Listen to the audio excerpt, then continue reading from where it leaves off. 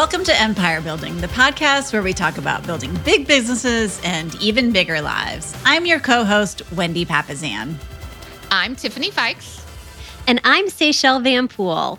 I am so excited for our episode today because as entrepreneurs ourselves, we can kind of fall into two camps when it comes to our kids wanting to run and own businesses and start their own things. I hear a lot of parents that will say, you know, if I knew how hard this would be as an entrepreneur, I never would have done it, right? This is crazy. This is so hard. And then I hear other friends and entrepreneurs saying, oh, my kid is totally going to run my empire someday. And so no matter where you fall on that outlook, it's not right or wrong. And honestly, both can be fair perspectives of what it's like to be an entrepreneur. And honestly, on a daily basis, I probably rotate between the two. But I wanted to bring this episode to the table because over the last year, our daughter Quinn has been asking about starting her own business, and she's been begging to do it. So today, we're going to be talking about raising entrepreneurs or not raising entrepreneurs as kids, whichever way your kids tend to lean. And with Quinn ourselves, you know, she really wanted to start her own business. And for the last year, she's been like begging to do it. And I had been really hesitant personally to jump into that kind of arrangement. You know, we've done a few little things with her, but just to do a business, because I was like, I don't really want another job. And I was worried that that's what it was going to be. So she's at the point now where she launched her business over a month ago, and she really is doing the work. It's so cute. It's so cute. It's so cute. Yeah, it's so cute. And so we're going to talk a lot today about what it's like to raise entrepreneurs or what it's not like to raise entrepreneurs. And so we're going to jump and dive right on in. Well, so tell us about her business though, give her a little plug. Okay. She'll love that we did this. So she came up with all of this idea. I made her like give a business pitch on it. But her little business is called Cutie Pie Jewels. And she has a little Etsy store. And my dad was in the jewelry business for 40 years. So she's been around the samples and around the business for a really long time and wanted to keep that going. So she has a little jewelry business and she hand makes some of it. She curates some of it. And she gives 10% of her profits to the Parkinson Voice Project, which is an organization that really helped my dad keep his voice and swallowing capabilities. To honor your dad. To honor him, which is really cool. But it's been so fun because we'll dive into it today, but we're really learning, you know, she's learning all the facets of what it's like to start a business and what it takes to do that, which is just, it's been really fun as a parent to get to guide her through that. And I'm being really careful not to take it on as another job, but really to empower her and let her run with it, which is, I'm sure you all know, it's its own thing on its own. But so yes, you can find her on Etsy. Well, and for our listeners, it's Q-T-I-E, right? Because it's Quinn. Mm-hmm. Right? Mm-hmm. So she relates so to the letter Q-T-I-E, Q. So it's pie. Q-T-I-E, Pie Jewels on Etsy. Mm-hmm. Yeah, Pie Jewels. love that. It's cute, like little earrings, right? Mostly Etsy earrings. shop. We'll put it in the show notes. Does she do other stuff? She does. She does. So she finger knits too. So she finger knits like necklaces and bracelets. And then she has earrings, clip-on earrings for those that aren't pierced because, you know, her friend group is 50-50 on that. And then she wants to figure out a way to create her own poppets, which she hasn't figured out yet, but those are a hot commodity. So she's trying to figure out how she can actually make her own with those too, which would be kind of fun. Oh, so, yeah. And like one of her friends has a 3D printer. She'll learn a lot about that. So she's working right now with her friend that has a 3D printer to start 3D printing pieces that she can put on earrings. So she's like doing all these little like collaborations, which is really fun. So it's super cute. Super, super cute. Yeah. That's awesome. Well, yeah, on this podcast and in the Her Best Life circles, some of our kids are entering into the world of owning their own businesses. My boys have had businesses for about 3 years, and some have zero interest at all. So today we're going to share the success stories, the hacks, the fails, the lessons they've learned, the lessons we've learned when raising entrepreneurial kids as an empire builder ourselves. Like it's entrepreneurs raising entrepreneurs. I don't know about you ladies, but I wasn't raised by entrepreneurs. Seychelle was. So I guess, yes, Seychelles was. Big time. But I saw the model of not entrepreneurs raising entrepreneurs. And so I would love to hear, let's go back in time. Like, what were our businesses as a kid? Did you have anything like that? I was definitely not raised by entrepreneurs. Although what's really interesting is my grandfather on my mom's side was entrepreneurial. I was not close to my mom's parents because they lived in California and I grew up in Minnesota. But when I was a baby, my grandfather ran gas stations and Tasty Freezes, which was like a Dairy Queen. And so when I was a baby, my grandfather convinced my parents to come out and run one of the Tasty Freezes. And so before I could even walk, I really spent about the first year of my life in the storage room of a Tasty Freeze while my parents made burgers and ran the cashier. And so I kind of grew up that way, but they hated it. Both of them always talk about how little money they made and how hard they worked and how much they just wanted to get back to Minnesota. And so I don't remember them talking about that much, but I guess that didn't stop me. So my first entrepreneurial job that I can remember is we had a lake cabin and I would cut cattails, right? They're these like, I guess everybody knows what a cattail is. It's a kind of plant. And I remember selling them door to door because it would be something that you could put in a pot and it would look really nice dried. And just my first, door knocking exercise and selling and making money. And Did they buy? I remember making money. Like, did people buy? And then I actually had a jewelry business that I ran with my best friend, Jenny Tuck. And it was called Down to Earth. So we would make jewelry with that kind of like Sculpey clay. And we sold it in 3 stores on consignment. And I can remember very distinctly getting my very first business checking account when I was in high school and just seeing, like, I have a very visual memory of seeing those checks with the Down to Earth as the business name and what a big deal that was. And I did that into college. So we did that for quite a few years. And it was just consignment, you just put them in and you make a little money. And so that's kind of my first side hustle. Then Girl Scout, cookie selling. I was a campfire girl, I guess. So I sold candy bars and all of that stuff. And I always did well. I never thought of myself as a salesperson until later, I guess. So. Yeah, that's funny. So I sold plants door to door as well that I like raised from seed. And my mom was like, what in the world are you doing? Which truly was wisdom. Because I think I sold 3 out of the 50 that I would have bought all of your plants. But still, I don't know where the idea, right. I don't know where the idea came from. Like, I wasn't modeled that. I think it's, again, just kind of the way my brain thinks anything's possible. Sure, I can grow these plants and then sell them. But the greatest gift that my non-entrepreneurial parents gave me, my stay-at-home mom, who was a teacher before she had kids, and I was raised by an accountant, when I was 14, I think, right, going into high school, you start thinking about getting a job. And I'm sure I was talking to her about getting a job or something like that. And she said, what are you going to make if you go work at Wendy's or whatever, like all your friends? $4 an hour. She said, why don't you teach piano? You are exceptional. You're great at this. Like, why don't you do it? And I was like, Mom, who is going to hire a 14-year-old to teach their kids piano, who are children also? And she's like, well, what could it hurt? And she said, here's what we're going to do. We're going to put an ad in the paper. It costs like $10. You're going to do piano lessons for $5 a lesson.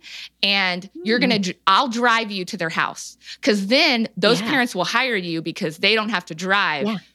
They'll hire a kid for their convenience of that. And so I started teaching piano at 14. And my mom drove me.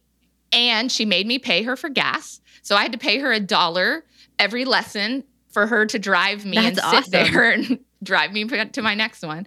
And then by the time I could drive myself, I had 20 students, as many as my piano teacher had. And that kind of gave me, so my math teacher, stay-at-home mom is who gave me the idea of never getting a regular job. Like, you use your gifts and skills and go do and something. Did you guys babysit? That was I did tons entrepreneurial of experience. babysitting. Oh, yeah. Growing up. Yeah. No, I babysat, but I hated it. Yeah, because I loved it. Well, and I always made a deal.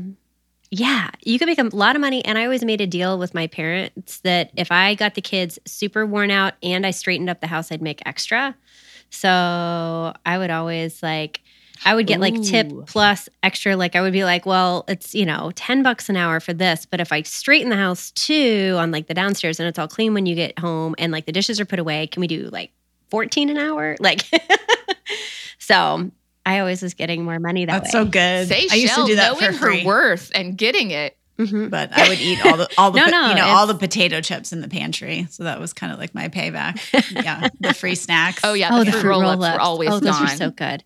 Yeah, I did the usual of Girl Scout cookies, and I actually sold hair bows because, Texas, we would make and sell hair bows as kids. But probably one of our better businesses that we would do every summer was, there was this in Colorado, there was this bike festival called Fat Tire Bike Week that they would do, also the name of the beer.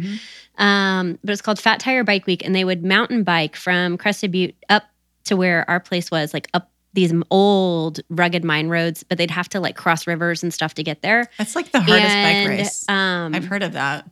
It's impossible. It's impossible. Yeah. So it was right by our house. It went right by our house. And there would be hundreds of people that would do this. And so the first year, we put out a lemonade stand, and our family had built one of, there's 2 bridges you had to cross. And our family had built them because our place was so far back in the woods that we decided to basically be the bridge trolls. And if you bought lemonade from us, you could cross the bridge. But if you didn't, you had to forge the river. And so the first year, we ticked a bunch of people off and we didn't make any money. But the second year, everybody brought money for the lemonade stand. And we banked. We would make several $100s in 1 or 2 days off of this lemonade stand because everybody wanted to cross the bridge. So they would all tuck money in their socks and then pay us as they were going across. I guess we were kind of That's so I don't know, cute. it was the troll toll basically to get across the bridge. I love that. Those these little 8-year-olds you can't cross unless you buy our lemonade. Awesome. So Well, plus who doesn't want that when we were you're biking negotiators up a from the mountain? beginning. Yeah, Right? definitely. I mean, you don't want to have wet exactly. socks. So it was, Well, I think it was a good deal. my friend Jenny, I think her husband did that race. It's really intense. Did he? Pretty Well, sure. we're probably closer I to the could be same age. making I that probably up. didn't. Oh sell no, him he did the lemonade. Leadville 100. No, I know, I That's believe it. different. Yeah. Ooh, that also sounds hard. It was a ridiculous race. They went up all these crazy mine roads, and there's nothing paved. It's just straight rocks you're biking over. The other thing that was really lucrative as a kid was I taught cheerleading and gymnastics classes to the girls trying out for cheerleader, and that was always a really because my girls always made it. Had a great track record, so that was always a really good supplemental income too. But I always had a side gig of some you kind were a going on cheerleading because my parents were consultant in high entrepreneurial. school? I was. Wow. Yeah. Yeah. No, And I they do paid- believe I it. believe It's just that. interesting. They I didn't know paid- that was a yeah. job. That was a possibility. Oh, it's a thing. Oh, yeah. Oh, in Texas, cheerleading yeah. is no joke, and you're going to do whatever to get on the squad If you want to be you there. want Yeah. to Makes be there. perfect sense. But yeah, so we did. Yeah. And you really had to, for tryouts, even back then, now it's way more intense. That Navarro cheer squad out of college, they're insane. But even in high school back when we were there, it was extremely competitive, and you needed to be you had to have a certain level of gymnastics capabilities and jumps and all that stuff. So yeah, but that paid a lot better than if I had an hourly wage. So I would do that for 2 hours and make the same as if I had worked a whole day otherwise. So I did that a lot, which was definitely helpful too. I think loopholes was probably something figuring out how to maximize your time dollar exchange was something I tried to figure out really early. How can I make more with less time? So I'm sure that was my parents' influence on that. Yeah. So Tiffany, So if we take a look at what are your kids doing? oh, go ahead. Sorry, Wendy. What are your kids doing? I know they're super different than each other, but they seem pretty entrepreneurial. Yeah, they have the consistent business that they've had for a long time is we have chickens. And so the chickens are theirs, and we get the dirty eggs to eat as rent in our backyard. And then they sell the rest of the eggs in the community, which in the last few months has really been a very lucrative business. They've been able to increase their pricing. But they do that. Then when we were in Taiwan, we took a year trip and we're in Taiwan for a while. And they saw this game rental concept in Taiwan. And when we came back, they started doing that during COVID at the farmer's market. And so we love games. So we have a ton of games. And so they went through all our games. They inventoried every single piece, like have a spreadsheet of how many cards are in Apples to Apples and blah, blah, blah. And then they would rent them out, and people would pay them $10 to borrow the game, and then they would bring it back. And if they didn't bring them back, they'd be charged for the game. And they did that for 2 years. However, they realized they were wildly successful during COVID. And then they did it the next year and realized in the summer, everybody goes on vacation when they're not, when they're allowed to. And so they realized, there's these moments in time where businesses work and then maybe they don't work anymore. And they decided not to adapt, but rather to just shut that down and go all in on another concept. So they've had, by the time they're 12, they've had 3 or 4 businesses with logos, and like they did candy sushi last summer. They figured out how to make that, and won a business fair actually with that business. And because it's like little pieces of art that you can eat. It's super fun. What are dirty eggs? Yeah. I mean, what do you mean you keep the dirty eggs? Oh, I'm not sure the listeners want to get into this, but okay. Yeah. Yeah. Okay. Yeah. So there's some you have to clean to eat. And I was like, let's not have the customers have those. That'll be your rent. So the Fikes family eats the dirty eggs, and they sell the ones that do not look wash dirty. Them? You're not supposed to wash eggs, or yeah. No, if you don't wash eggs, they can sit on your counter for 3 months. Wow. Without spoiling. Because they've got Fascinating. coating on them. Well, your kids are super entrepreneurial. It's awesome. Seychelle, yours sound like they're entrepreneurial. I don't think my kids are really that entrepreneurial. I mean, they've done some entrepreneurial things through their school at Acton, but I don't think they're not super entrepreneurial. They don't do it naturally. If I'm honest, they really don't. My sister was like that too. Yeah. Well, one of my kids actually doesn't come by it naturally. He logics himself into wanting to be entrepreneurial. Is that Aaron? We homeschool, and so one of the things they did for school was it's Asher. Well, that makes sense. No, it's actually Asher who logics himself into it. Yeah. Yeah. So we did a little book called Kidpreneur, which I highly recommend to anyone, whether you think your kids want to be entrepreneurs or not. So Kidpreneur. And they watch videos, they learn about how businesses operate, and they learn about employee and solopreneur and entrepreneur and all of that. And Asher, through that, was like, man, there's a place you can go and just get a paycheck. That sounds amazing. But he struggles with, but I want to make the most money possible. And so I know that I can get more dollar per hour if I do this other thing. And so I'm watching this internal struggle with him and helping kind of let him try different ways and not make him think that entrepreneurship is the right way. Because it's the hard way. It's not the right way for most people. Well, we had something similar where Jay came home and we were at the table and Jay was talking about Kiyosaki's cash flow quadrant. You got the 4 squares where you've got basically worker, self-employed, business owner, and investor. Those are the 4 quadrants. And Jay was explaining to them, and this was quite a few years ago when they were much younger. And he asked both of our kids, like, what sounds good to you? And our oldest immediately was was like, yeah, that employee thing sounds pretty good. You get up, kind of do the same thing every day, come home. You don't have to worry about all these things. And then my second one was like, oh yeah, for sure. Business owner, like 100%. And although they're not that one, my second one is not particularly entrepreneurial, but it's interesting how they just turn out, even when they're raised in the exact same environment, because our kids are both close in age. Mine are 15 months apart and yours are a little over a year, right? 16. Okay. Yeah. I thought they were a little closer. 16. Yeah.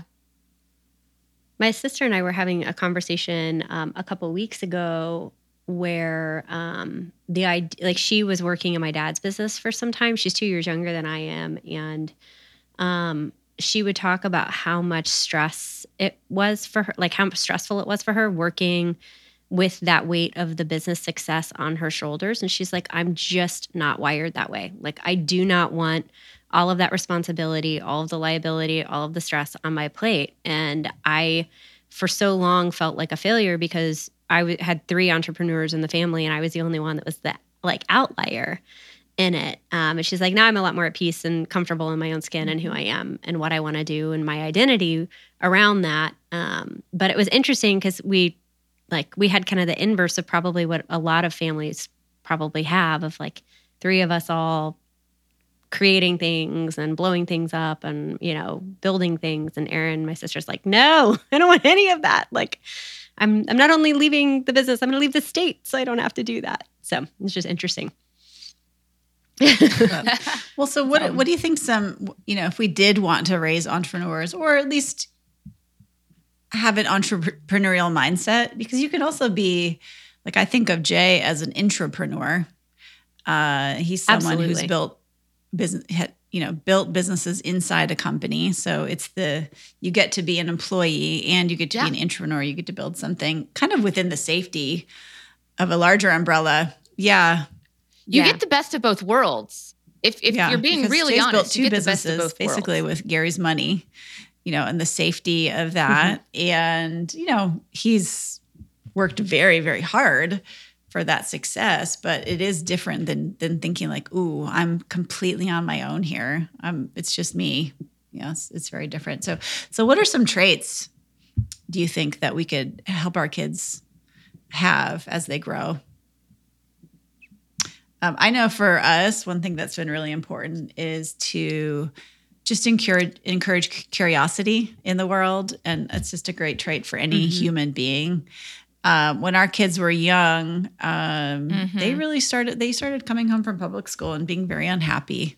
I felt like sort of the joy of learning and the excitement and curiosity of learning was being squeezed out of them. And I can remember our youngest came home from first grade and had a worksheet and it said, draw a picture of yourself in first grade. And it was little kid sitting in the desk with tears running down their face with a thought bubble with a dragon in it.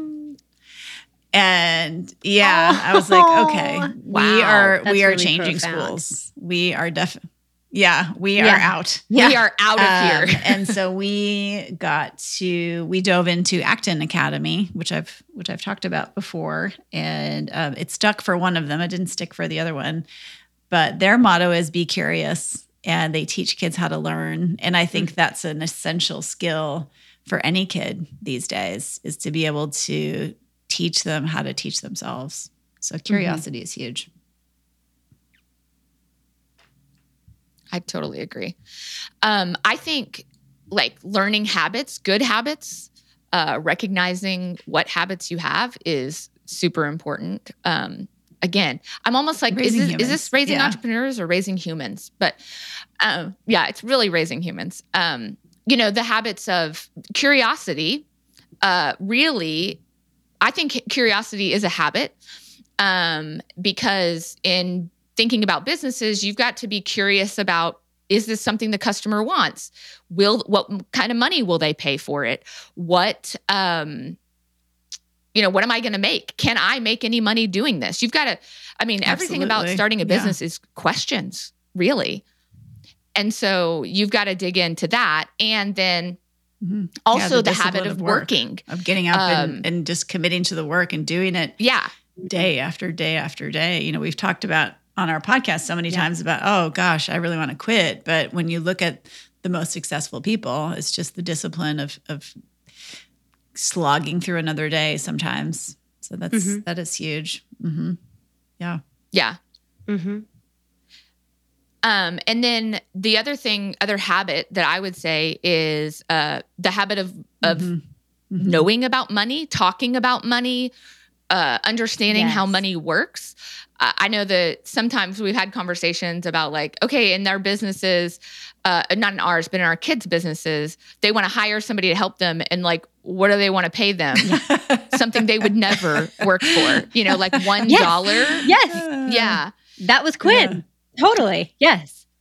And so like the habit of money and understanding how money works and how people work also and leverage and learning and failing through that, I think is really important. And I guess that actually, I guess we'll talk about it probably, but failure, the habit of failure and being comfortable with that is another thing. Oh, I think for sure that definitely is. I think something I've really noticed with Quinn is the confidence building that having your own business does too. It creates that grit and resiliency that can come from failure. You're totally right, Tiffany. But I'm also seeing her like beta testing things and trying things out. Like we worked a market 2 weekends ago and I basically was there to make sure like she didn't get abducted or something. But she ran her little like table at the market and at first started out where people would walk up and she'd have all of her little jewelry out with her friend there and she'd say, hi, do you want to buy something? And everyone would be like, no, I'm good. And then she started to say, oh, hi, would you like to take a tour of our store? Well, who's going to say no to taking a tour of our store?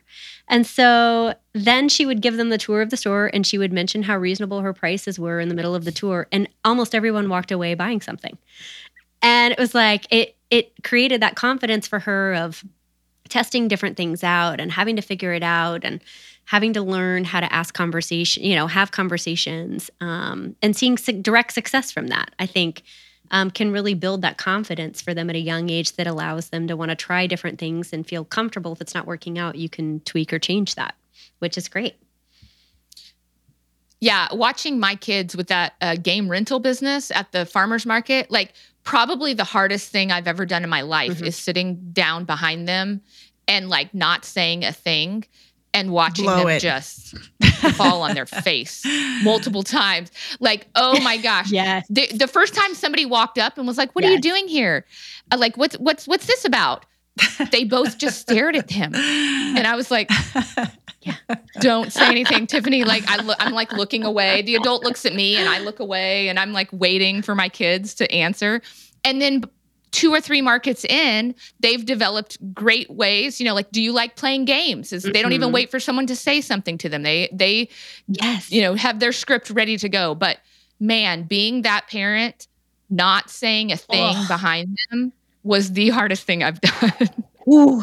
Oh, I think just have goosebumps parents, again. We feel like that's our responsibility is to do everything for our parents, especially these days.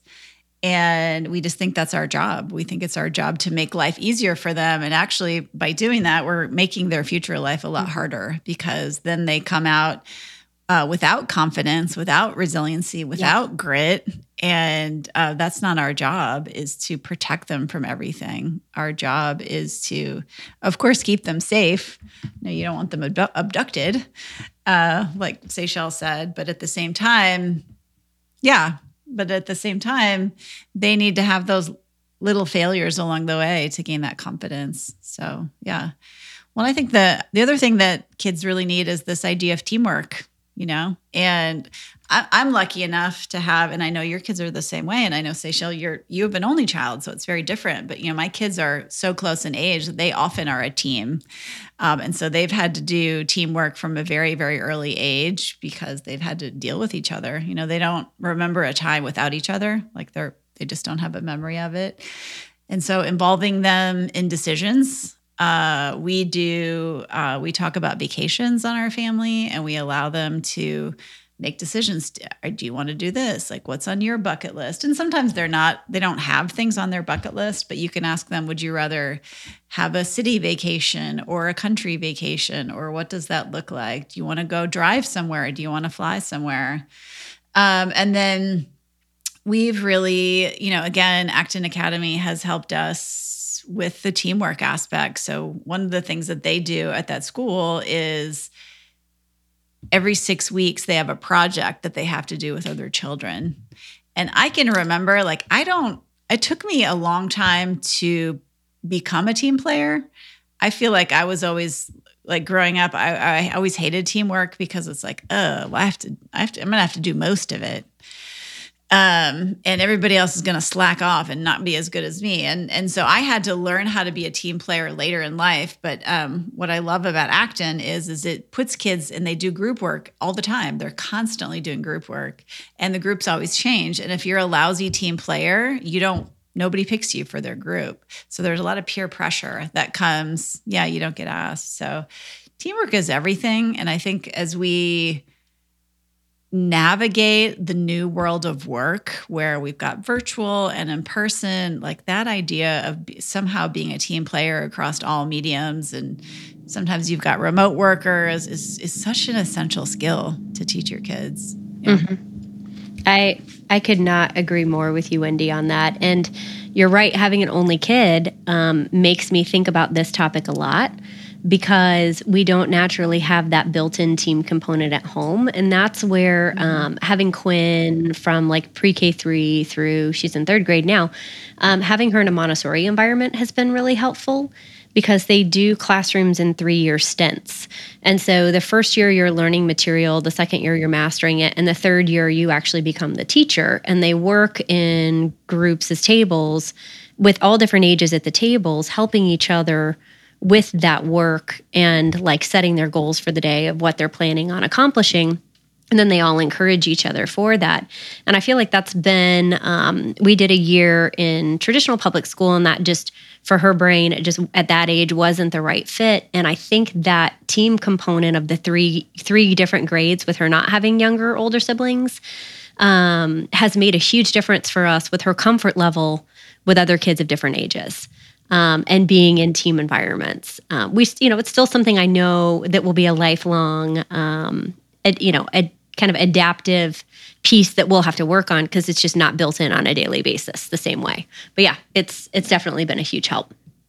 I love that. And then just sports. I think sports are such a great way to build teamwork among kids, whatever it looks like for your kids, know.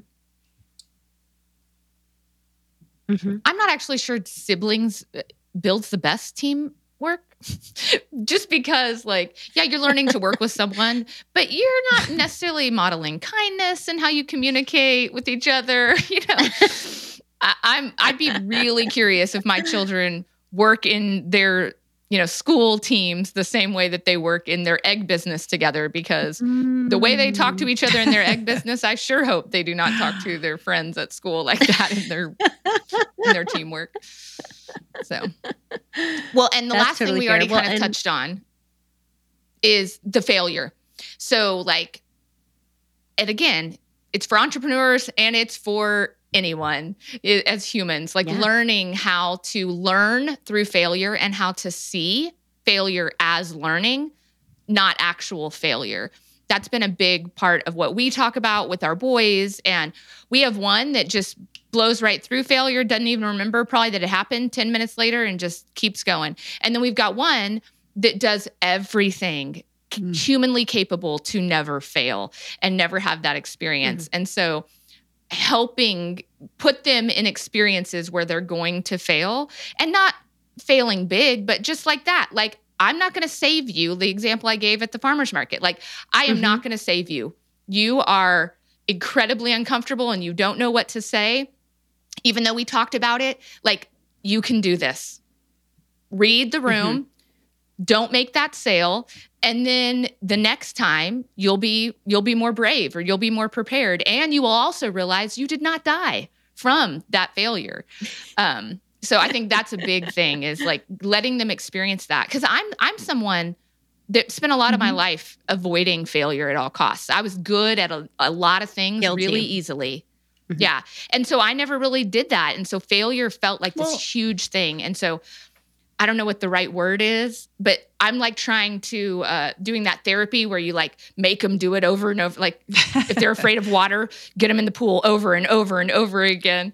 Whatever that is, I'm doing that with my children in failure because I was not like that. You know, for those of us that went to public schools, you know, you work to avoid an F. So, I mean, I don't think even people realize how unconscious that is driven into us. Like, you don't want an F. You don't want an F. You know, everything bad's got a big red F on it.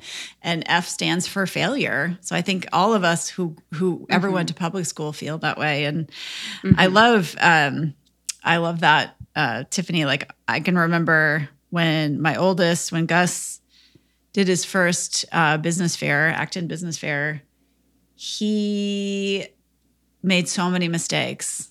And I had to bite my tongue a million times as he and two partners, they spent way more money than they should have on supplies. They diversified so they made too many products. Instead of getting good at one product and selling that, they made a bunch of them.